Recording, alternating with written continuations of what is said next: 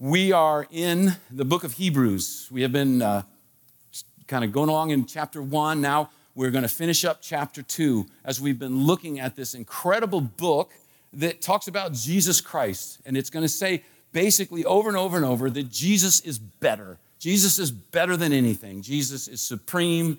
He's incomparable. All these different ways of saying he's better. He's the best.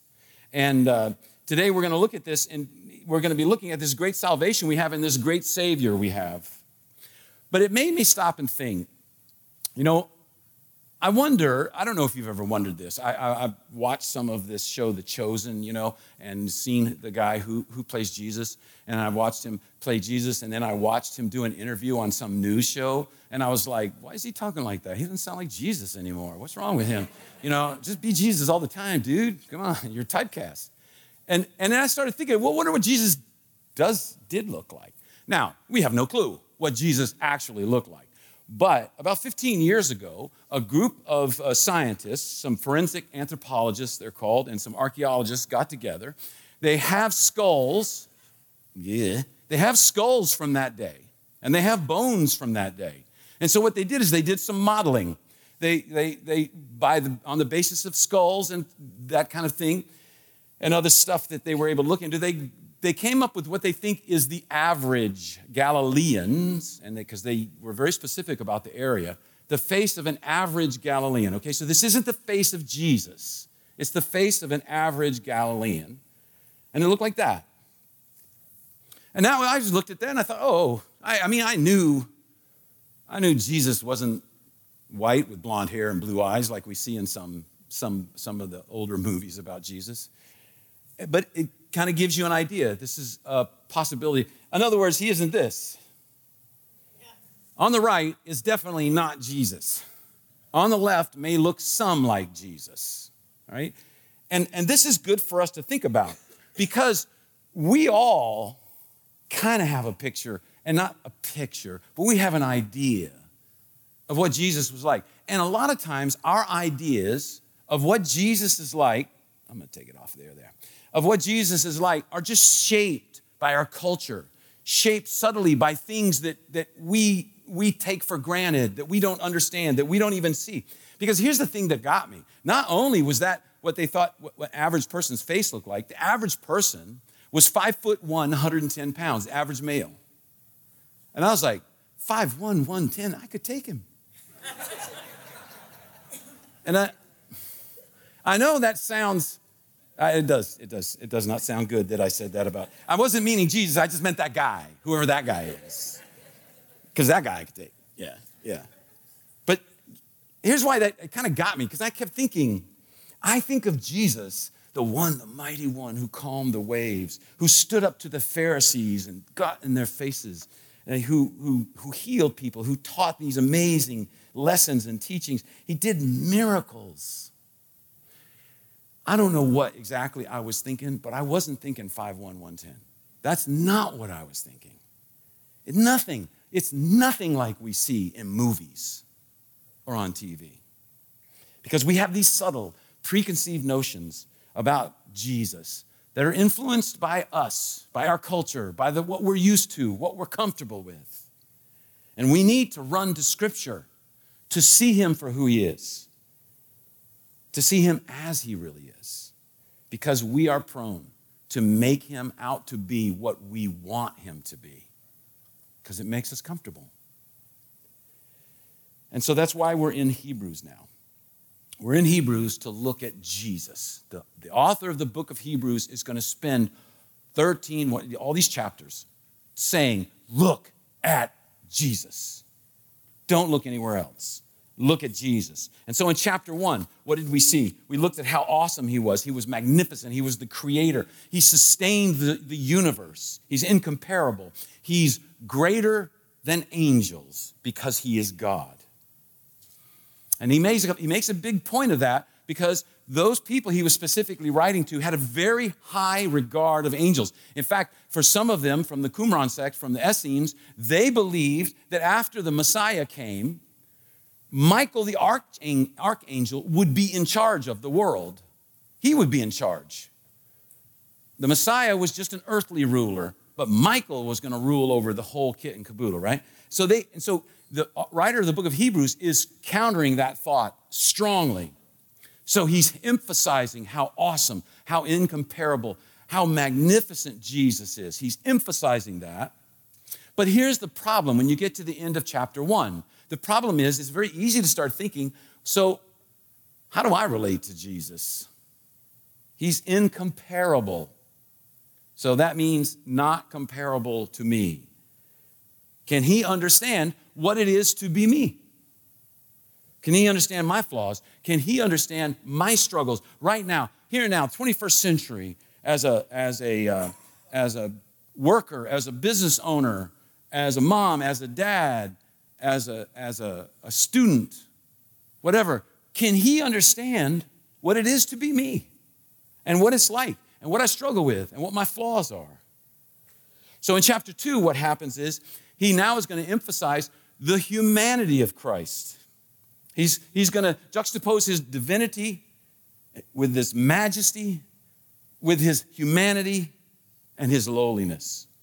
And so today we're going to look at just 2 points about Jesus and then 3 conclusions that affect us personally about Jesus. So I want you to see the first point, and I didn't even read the passage. So here we go. I'm going to read the passage, starting with verse 10, all the way through verse 18 in Hebrews chapter 2. You can follow along in your Bible, on your phone if you want to. Hebrews chapter 2, starting with verse 10.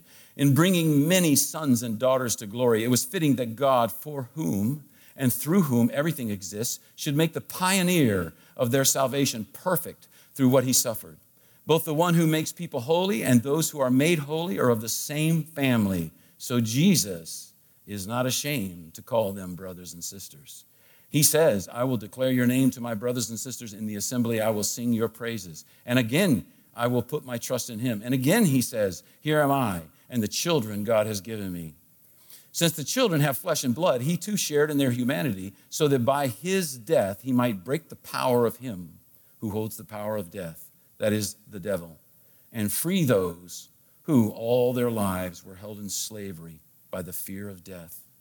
For surely it is not angels he helps, but Abraham's descendants. For this reason, he had to be made like them, fully human in every way, in order that he might become a merciful and faithful high priest in service to God, and that he might make atonement for the sins of the people. Because he himself suffered when he was tempted, he is able to help those who are being tempted. So we see first that Jesus is not ashamed to be our brother. It's there in verse 10. I'm not going to read this. He says, bringing many sons and daughters to glory, it was fitting that their God, for whom and through whom, it's at the end. Why am I reading all the way down? At the end of this passage. So Jesus is not ashamed to call them brothers and sisters. Okay, so here is what's going on. God, he's kind of reviewing what God did in making this salvation so great. Remember, if you were here before, just before this passage, he said, and yet we see in this earth that things are not right. We see, right? We see pain. We see sorrow. We see tragedy. We see horrible things going on. And so he's saying, we see this. We see that things are not the way they should be. They're not the way they should be. And so now he's going to say, look at this. I'm going to show you the wisdom, the justice, the love of God. This is his character. So now his plan is working. His plan is unfolding before us. And so it says here where it says, and he should make the pioneer of their salvation. That word pioneer is the word I was talking about earlier, archegos. He's the pioneer. He did it. He's the first one to do it for everyone else. That brings in that whole idea. He accomplished something for us that we could not get done ourselves. He's our champion. And so he is the pioneer. It all culminates in Jesus Christ. It all culminates in his suffering. And what is his goal here? He says it's to see many, many daughters, many sons brought to glory. That's what he wants to see. So Jesus, in this passage, since Jesus is the Son of God, and now we are adopted into the family of God, he is our brother. We can say this and not gasp at the significance of it because it just slips by too easy. If you stop and think about this, because it seems, I don't know, almost a little weird. He is my brother. He is your brother, Jesus says, Scripture says. He's our older brother. We have the same father. We're family. I desperately wanted to play the Pointer Sisters, We Are Family, right now to emphasize that. But that's the point. We're family. There's something special between us, an interconnectedness between us as children of God, as followers of Jesus Christ. And we all have the same older brother. And when a family is operating correctly, the members of the family help each other, especially an older brother. I'm thankful. I have 2 older brothers. I'm so thankful for them. My brother Steve first introduced me to Jesus. And my brother Dan took me under his wing and helped me into the ministry. Made incredible impact on my life between those 2 guys. And we have an older brother who loves us so much, he's willing to die for us. He's willing to die for us. We need to grasp this in order to live through the tough times. We have to get a handle on this. It can fly by. We can say it so easily and not understand the significance. You have a brother who willingly died for you. He died for you. That's an amazing thing. Think what would happen. He saved you. Think what would happen if someone saved your life. I had that happen one time. I was at a camp. I was helping run a camp in Florida. And this camp was the mother of all camps. I mean, they had, you could learn karate, is singing. They had different ministries. They had puppets and you could learn barefoot water skiing. You could learn surfing. There was a surf camp, a water skiing camp. It was all of these things. So they had boats and they had trucks that transported people to the beach for surf camp. And it was just like you go there and you go, this is the most incredible camp I've ever been to in my life. Right? And so one day I did karate instruction, and one day one of the guys said, hey, come out on a boat with us. Come out on one of our boats with us. And they have the really nice ski boats with the big V8 engine and built inboard so that it's clear for the skiers and everything. And so he took 2 people barefoot skiing, and he had us, he had us sitting in the boat. And what he asked me, will you keep an eye on them? Just keep an eye. He has a mirror, but he says, just because I'm also looking forward. And so I got up on the side of the boat, and I put my hand on the windshield. You know what I'm saying? So I'm on the left side of the boat with my arm on the windshield, and I'm watching these 2 barefoot skiers. And we're in this lake. And if you've ever been down to southern Florida, there's all these lakes connected by canals. And so he just starts going down a canal. And I'm thinking, this is a little tight. It's only 2 boat lengths wide. And another boat starts coming. And so he's doing hand signals like this, whatever, to the skiers, and they're all thumbs upping. And I'm like, I wish I knew the hand signal language. And he did, if you've ever been involved, they do this all the time.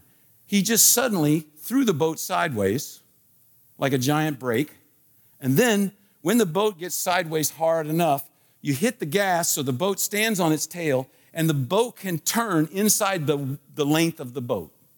It can turn in like 8 feet when you do that. However, if you're sitting on the side of the boat with your hand on the windshield and you don't know the hand signals, you have no clue that he is about to turn the boat sideways. And physics takes charge. And I went straight over. And I was just like, hey, like that. And the next thing I heard was him hitting the gas on the engines right by my head. And a friend of mine named Andy, in the boat, dove across the boat, grabbed my shorts. Thank goodness they were tight. And it was the 80s. And and jerked me up out of the water. Jerked me up, partway up, and I was like, ooh, like that. And I looked at him and I said, dude, you saved my life. I mean, I could hear the propellers right by my head. And he looked at me and goes, yeah, I did. Yeah, I did. And I was like, okay, fine, thanks. Don't get humble on me. And then everything broke loose. The driver was apologizing, and the other boat stopped, and the other boat was yelling at them, you almost killed that dude. Do you know what you're doing? Do you even, blah, blah, blah, like this. And I was like, sorry. Because I felt like it was my fault for not knowing sign language. But Andy, it's funny, I have Andy's name and phone number in my desk right now. It's been a long time, 40 years, 30 years, 35. And if Andy calls me and says, Bob, and I told him this, I need something, I'm on it. He saved my life. I saw my life go then. I knew, I thought I was dead. And if Andy calls me, I will go right now. I'll go.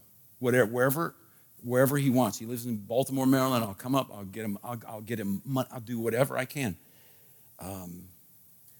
Because he saved my life. It's an incredible thought. Jesus did that for you and for me. Except he didn't just say, he died for us. He took it all on himself. And so we have this older brother who loves us so much. And so in verse 11, it says, both the one who makes people holy and those who are made holy are of the same family. Same family. They're related. So that Jesus is my brother. He's my Savior. He's my champion. He did it for me, and I didn't add anything to it. And then the next line. So, because they're family, because we're family, because he died for us and made us family, Jesus is not ashamed to call them brothers and sisters. This is a powerful idea, especially in that culture. Okay, understand in that culture, that's a shame and honor culture. That's a culture where the community was key. Saving face was huge. I mean, these things can be important to us now, but not on the level that it is there, or in many Asian countries where it's very much a shame and honor culture. To be a problem child, to be a person who causes problem, someone who's not honest, maybe someone who's not a hard worker, was to shame your whole family. Your whole family was brought in on that. That's why, if you read the parable of the prodigal son. It's full of cues that we're dealing with a shame and honor culture. It's full of things dealing with a shame and honor culture. From the very beginning, the son asked for his inheritance. What is he saying when he says that? He's saying, I wish you were dead.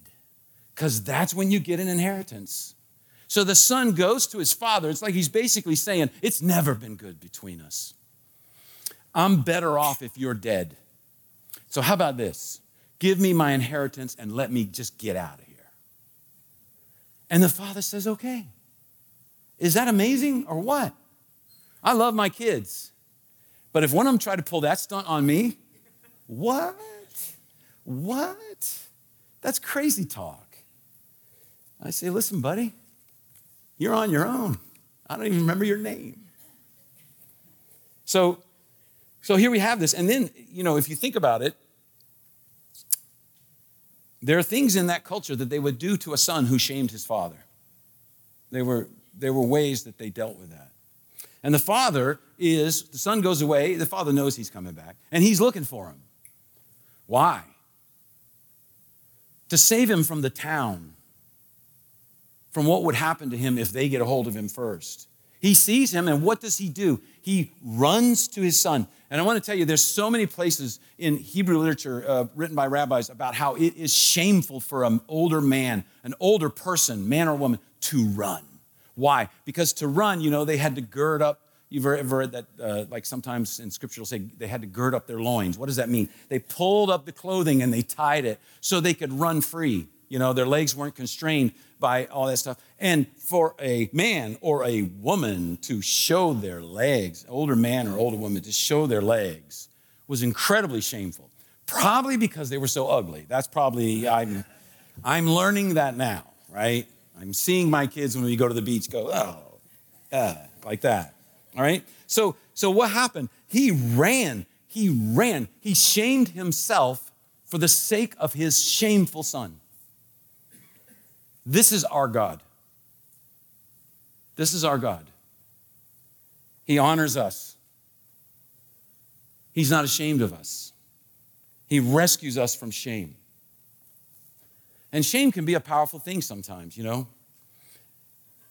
Speaking of my wonderful older brothers, one time when my oldest brother was going on a double date to see a baseball game in D.C., back when they were the Washington Senators and Texas stole them from us, something had come up with our family, and my mom and dad told him, you got to take Bobby, this 9-year-old punk, you got to take Bobby on your double date. And, of course, you know, he's such a good guy. He was thrilled. He was thrilled. No, right? No. So he goes and gets his buddy and the two girls, and he comes back to pick me up because he wanted to be in the car the least amount of time he could possibly be with me. And he comes in, he says, okay, let's go. And he says, look at me. And he grabbed my arm, and he says, don't say anything. Just sit still. Act like you're not there. And so we go, and I'm sitting in the front seat of the car with him and his girlfriend, and I'm just talking away. Her name was Barbara. Barbara, have you ever been to a baseball game? I haven't either. I'm so excited. I can't wait. You know, blah, blah, blah. You know, a 9-year-old. And to a 9-year-old, going out on a double date with two teenage couples is like, this is the coolest thing ever. I'm riding in a car, you know. This is pretty cool. And so we got to the baseball game. We get out, and my brother says, come here. Shut up. Do you understand me? Don't say a word. And quit. I'm not buying you anything. But I knew my parents had given him money to buy me things. So I said, Dan, can I get some popcorn and a soda? And his girlfriend's like, yeah, come on, be nice to your little brother. And it was just a whole night of looks and like daggers from my brother. Why? Because he was ashamed of me. And I don't blame him. Don't blame him at all, right? He was ashamed of me. Jesus is not ashamed of you at all. I think sometimes for some of us, we kind of feel like, you know, God, thank you for my salvation. Thank you that you love me so much. But we kind of feel like Jesus is kind of like, yeah, I have to love you because you're ticking me off, right? You know, you're a pain in the butt. You know, it's like we feel like he's putting up with us. Can I tell you he's not putting up with you? He loves you. He is not ashamed. There's not an inkling of shame when he talks about you, when he thinks about you, when he watches you. That's a powerful idea.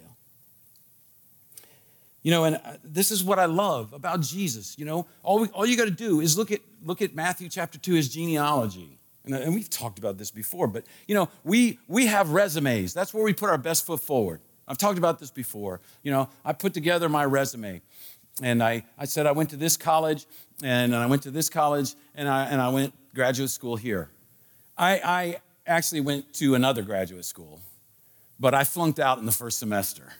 I just couldn't handle it. I don't bring that up on my resume. It's not important, right? It's not real important. Right now, the leaders of this church are going, what? You know, but I've admitted this before. So what do we do with a resume? We put our best foot forward. We leave out the stuff that's not that great, and we put in the really good stuff that makes us look good, right? That's what genealogies were for them, in a sense.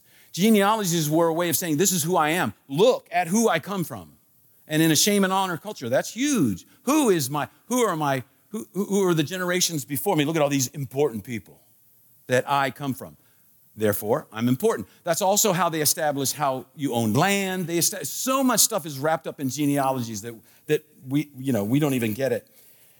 Look at Jesus' genealogy. If you ever want to go read it, it's good for insomnia. Read a genealogy, because in Jesus' genealogy, you start seeing things that aren't supposed to be there, All right? It's radical. Jesus, don't hate the messenger.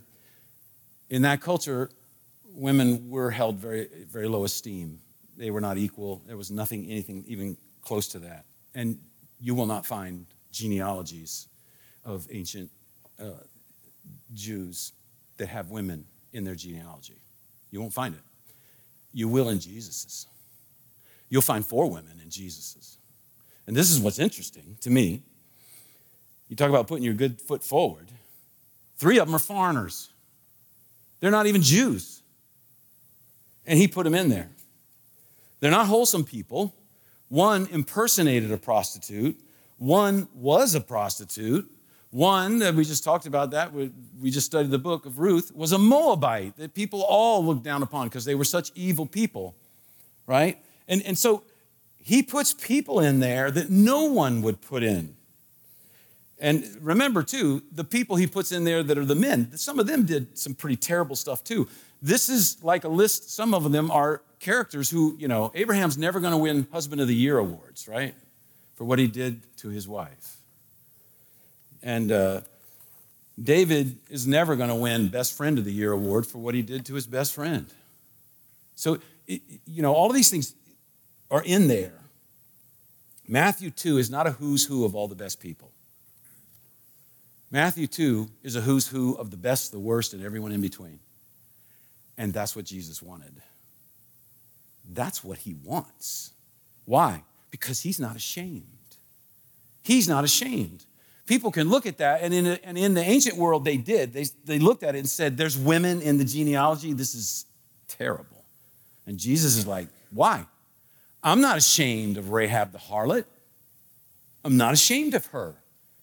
She's my sister. I'm not ashamed of her. I'm not ashamed of this person. I'm not ashamed of that person. And that's what he says about you.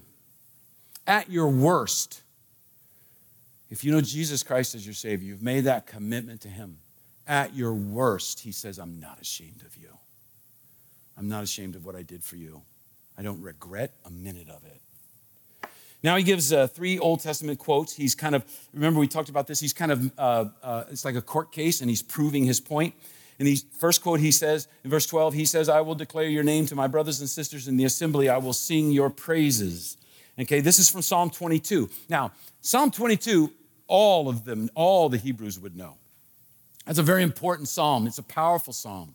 It has some really important things in it. And part of what makes it very important is Jesus quoted it on the cross. You remember he said, my God, why have you forsaken me? He quotes Psalm 22 while he's on the cross. So Psalm 22 is huge. And the context there, it helps us to understand this. It starts with pain. If you read it, and I encourage you to read it, you'll see Jesus all over it. It starts with pain, and it ends with praise. It ends with the kingdom and praise. And in verse 12, we're getting towards the end. He says, I'm going to declare your name. He's already said, why did you forsake me? And now he's saying, I'm going to declare your name. And this is the idea of declaring God's character. Name is what that meant to them. His greatness. It's like singing praises. But it says in the assembly, that is, as people gather together, I'm going to declare your name. I'm going to praise you, just like what we did. The first part of our service, David would go, oh yeah, I know how this works. Been there, done that, wrote some of that, right? He would, and he's calling us to enter into praising God. As brothers and sisters of each other and brothers and sisters of Christ together, we're to do that. So he's saying, look, this is Jesus as our brother. This is Jesus as our part of our family. He's declaring your name to his brothers and sisters. The next verse is from Isaiah. And again, I will put my trust in him. All right? Isaiah at that point was struggling and realized he's got to put all his trust in God. And Jesus is saying, that's me. And then on the... And once again, he says, here am I and the children God has given me. This is another way where Jesus is saying, you're my family. You're like my brothers and sisters, and you're like my kids all at the same time. I love you. I love you. And so he's saying, this is who I will put my trust in him. And I think what's interesting here, when you think about I will put my trust in him, I think about with Jesus at the Garden of Gethsemane, where he says, Father, if there's any other way, Is there any other way than the cross? I'd like something different. Is there any other way? And there is no other way. And he says, nevertheless, not my will, but yours. I will put my trust in him. He's saying that there, emphasizing that he can relate to our troubles because he went through them again. All right, so that was, Jesus is not ashamed to be our brother. And now I want you to see that Jesus is fully human. And as we go there, I want you to understand part of what is going on as he writes this, kind of with what we said before, and what we'll say even more in the next couple chapters, is the Hebrew Christians at that time in the early church, there were some struggles as they dealt with Gentile Christians, because they've been brought up all their life to believe that Gentiles were unclean, they were wrong, they were bad people. You don't associate with them. You don't eat with them. You don't talk to them unless you have to for business or something like that, but you don't talk to them. You don't eat. You never eat with them because they're unclean. And as they touch food, the food becomes unclean. Now you've ruined the whole meal. See, and so they've been brought up with this their whole lives. And now suddenly these Gentiles are becoming Christians, and they're coming to church, and they're like, we're brothers. And the Hebrew Christians are like, I don't know if you're my brother. Not sure if I'm ready to make that step. So they would look down upon them. They would say, they don't talk like us. They're so coarse. They don't dress like us. They're so immodest. Some of them are a different race than us. Their customs are so different. See, customs was what united Jews all over the world. Jews knew wherever they were in the world, if they found a synagogue, they knew what was going to happen. They knew how it worked. It's almost like church. You know, you can go to almost any church and you kind of know how things are going to go, right? There's going to be some singing. Somebody's going to get up and bore you to death with talking. And there's going to be some place where you can thankfully stash your kids and get a little time away from them, right? It's just going to be that way. That's the way it works. And so for them, they don't do the customs we do. And that's how we knew who was in and who was out. That's how we knew who was good and who was bad. In fact, that's still a problem today with Christians. We can run into that. But as we look at Jesus being fully human, he said, since the children have flesh and blood, he too shared in their humanity, so that by his death he might break the power of him who holds the power of death, that is, the devil, and free those who all their lives were held in slavery by their fear of death.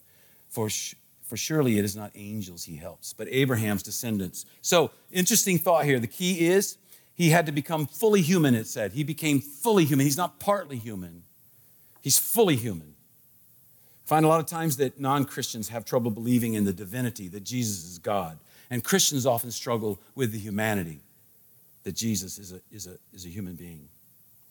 We believe that he is human, and we also believe that he is divine. So how do people deal with that? Well, I find some people I talk to, they think that, and I understand where this comes from, they think that Jesus has this like little divinity switch that he can flip whenever he needs it, right? Like Power Rangers. It's morphin' time. And suddenly, regular teenagers become superheroes. And people think that's kind of like Jesus. When he's in a tough situation or maybe he needs a miracle, he just flips the switch, goes into God mode, and boom, things happen, right? So that's a way of kind of lessening his humanity. People have tried to figure that out. They come up with ideas. Oftentimes they're heresy.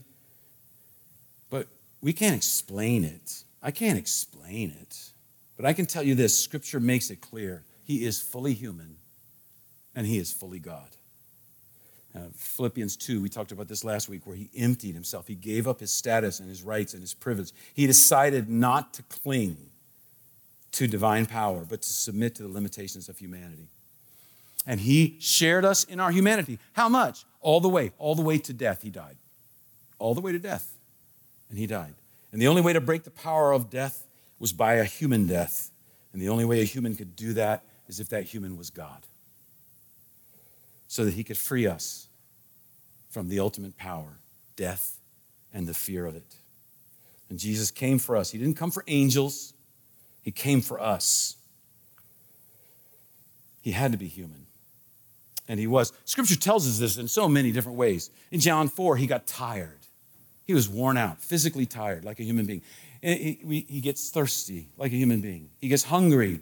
He becomes weak. Emotionally, He's a man of sorrow and grief, we're told. He deals with some incredibly difficult things.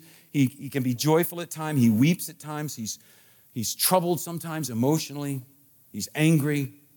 He has compassion for those who are in pain. He's loving. Luke 2:52 says he grew in stature and wisdom. Jesus, think about that. Jesus had to learn how to walk. Is that crazy? I don't know. It's weird. He had to learn how to talk.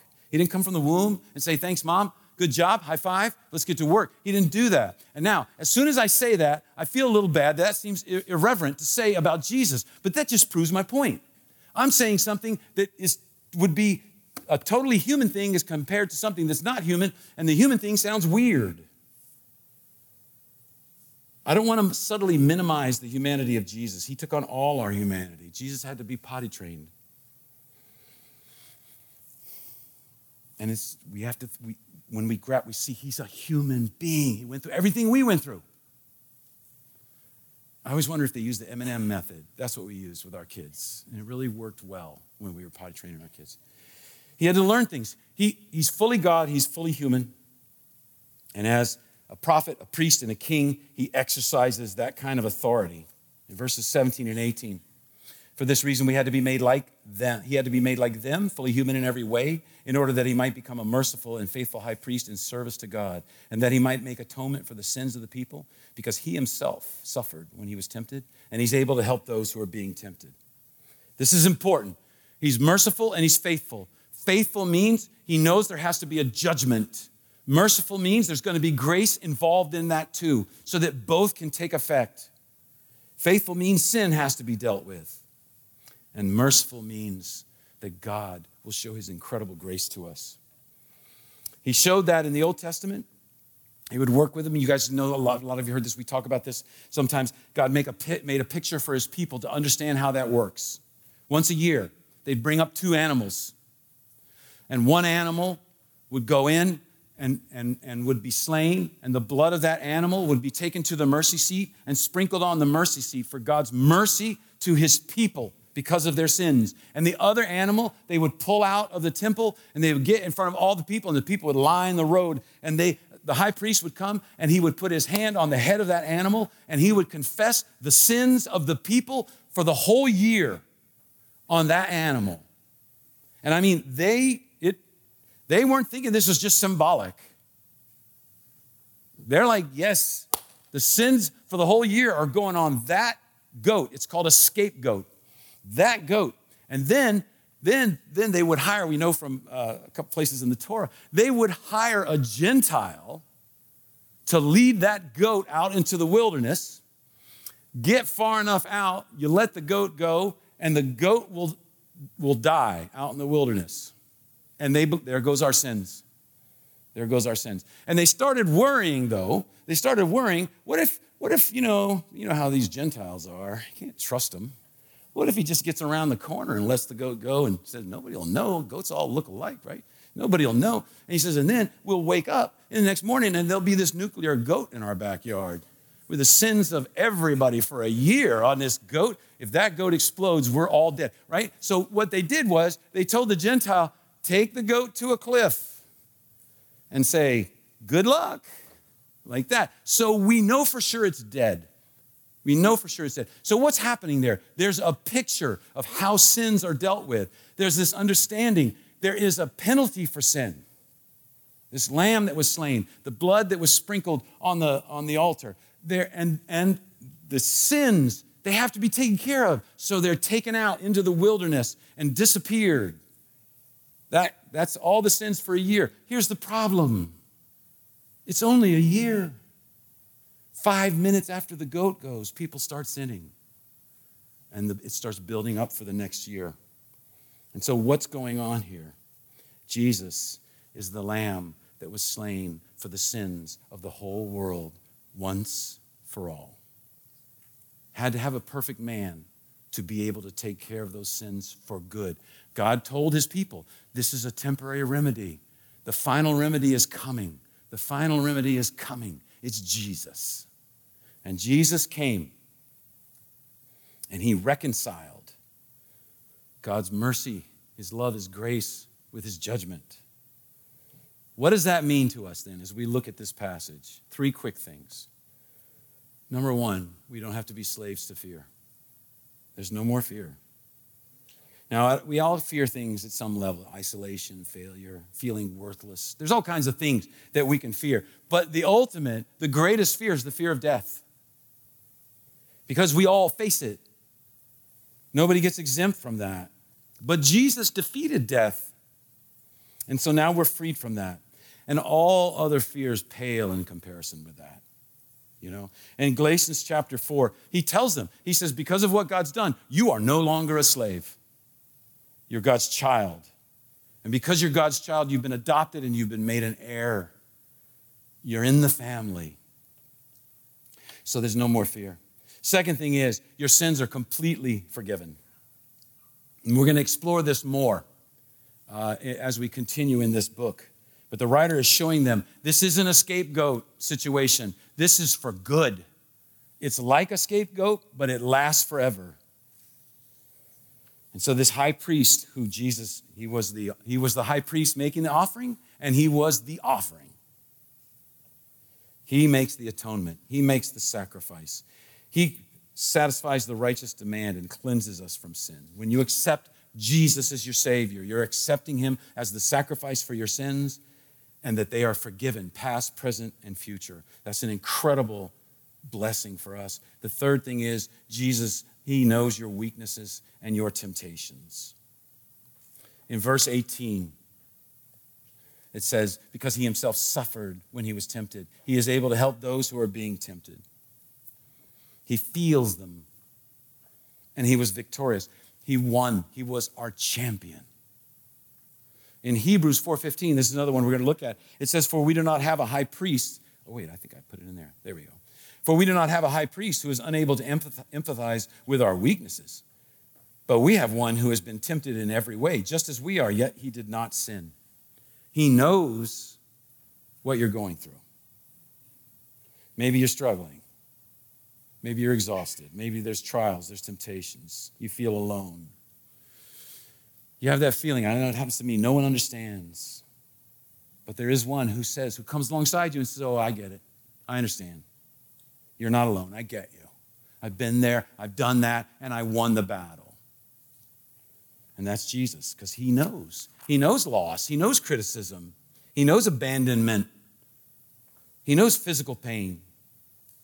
He knows searing emotional and spiritual pain. He knows it. He knows what it is to be shamed. And he sits with you. He sits next to you and he says, I know. I get it. I get you. I get you. He helps with our weaknesses because he's fully human. So we saw that picture at the start, which was just a representation of what an average person looked like in Galilee around 30 AD. But now, as we study this, we see him for who he really is. He's a priest, but he's also the offering. He's the lamb that's slain, and he's the scapegoat that all the sins go on. We're seeing all those things that show us this is the Jesus that we follow. And because of that, you can trust him. You can trust him because he loves you. He's worthy. He knows what you're going through. And here's a great thing, because this is the dirty little secret sometimes with counselors, you know. I took counseling stuff in grad school, and I learned enough to know when I'm over my head.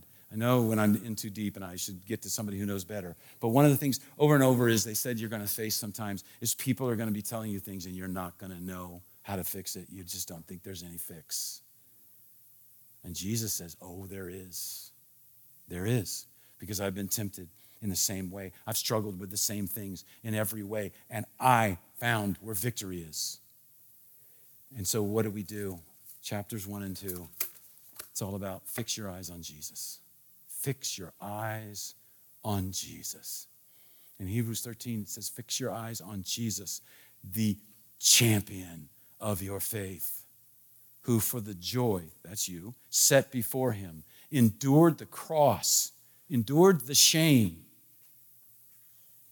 so that we could be brothers and sisters with him, a part of a family that will last for eternity. Let's pray. Father, we thank you for this time. God, we thank you that we could get together like this. We have the freedom to be able to gather and praise and worship and study and pray and not fear, not have to worry. We pray for our brothers and sisters all over the world who gathering like this is risking going to prison. And yet we see they still gather because they've fixed their eyes on you. Lord, help us to be like that. Help us to be found faithful. As we go through this week, help us to fix our eyes on Jesus, your Son. And in doing that, we can have the victory that he has. Lord, we thank you for your love for us. In Jesus' name we pray. Amen.